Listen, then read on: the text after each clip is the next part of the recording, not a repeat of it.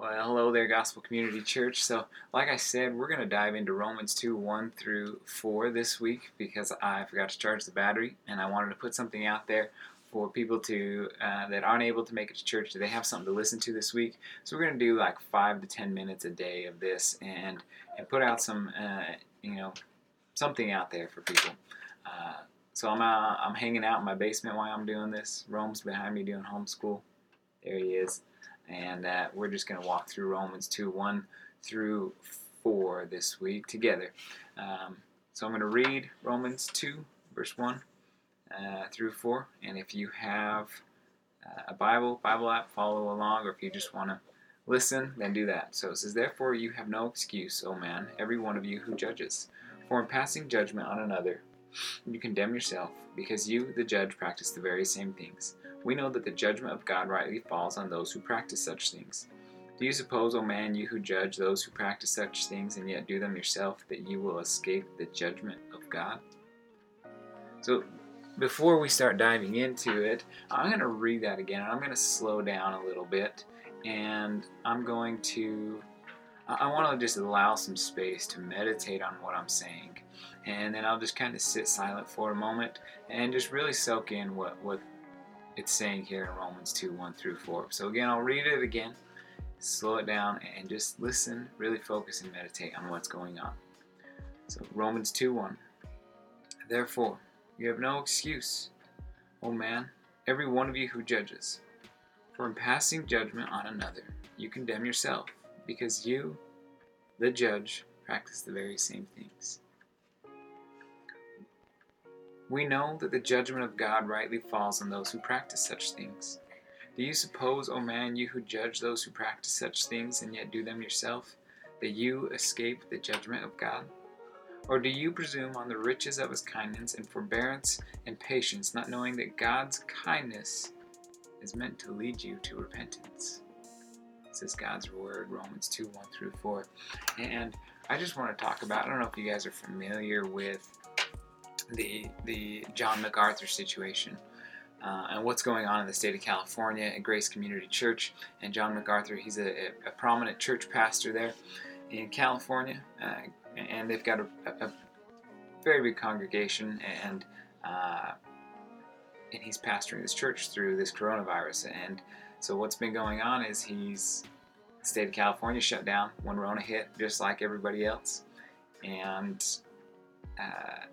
he took a look at it and seen that there's something wrong, that the people can go out in the street and protest and do all these other things, but the government's telling them that they cannot hold the church service. So he's decided to continue holding services, not abiding by any of what the governing authorities are telling them, and I've struggled with this. I struggled with knowing if it's the right thing to do, if he's really protecting and shepherding the flock that he's over. And in my struggle, I'll go on the opposite end of things, and I'll find things that I think are right.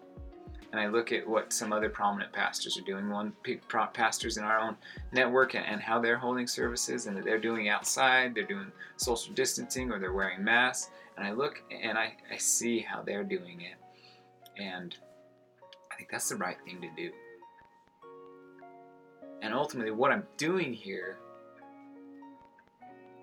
is I'm sitting on the throne. I'm making the judgment call.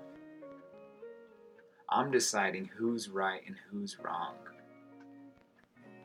And, as I was wrestling with this, I had this, I feel like God revealed this to me as I was sitting watching the music Hamilton with my wife, and King George comes on, he's singing his song, and I feel like God convicted me and kind of spoke to me, and like, who are you?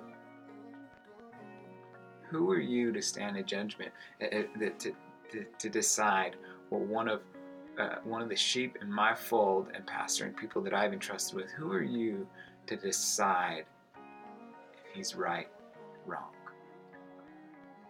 And again, I don't know why in Hamilton, why it hit me during that musical, but again, it just felt the Lord really speaking to me in that. And again, I said it's something I've wrestled with, something I've talked to my wife about, and struggling to understand, is he doing the right thing? Is this what's best for God's kingdom? and telling her, like, I don't think it is.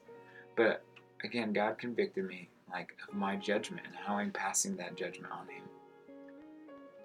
And I think one of the reasons we judge, and I'm borrowing this from a book by Pastor Mark Driscoll, and it's in the book Doctrine. I think one of the reasons we judge is that deep down, and this is how he puts it, deep down in God's image bearers, there's a faint echo of Eden, of how things are supposed to be. We have a longing and an understanding of the way things ought to be, and we see that there's something broken, and that's why we stand and judge. And we're going to stop there for today, and I hope that that last sentence it makes sense, that we have a longing and an understanding for the way things should be, and that's one of the reasons we judge. Now, keep with me. Tune in tomorrow. I'm going to do another short 5-minute meditation on this, and I just want you to think about, like, some of the things we said today. Where are you standing as judge? Where are you sitting on your throne deciding to be judge?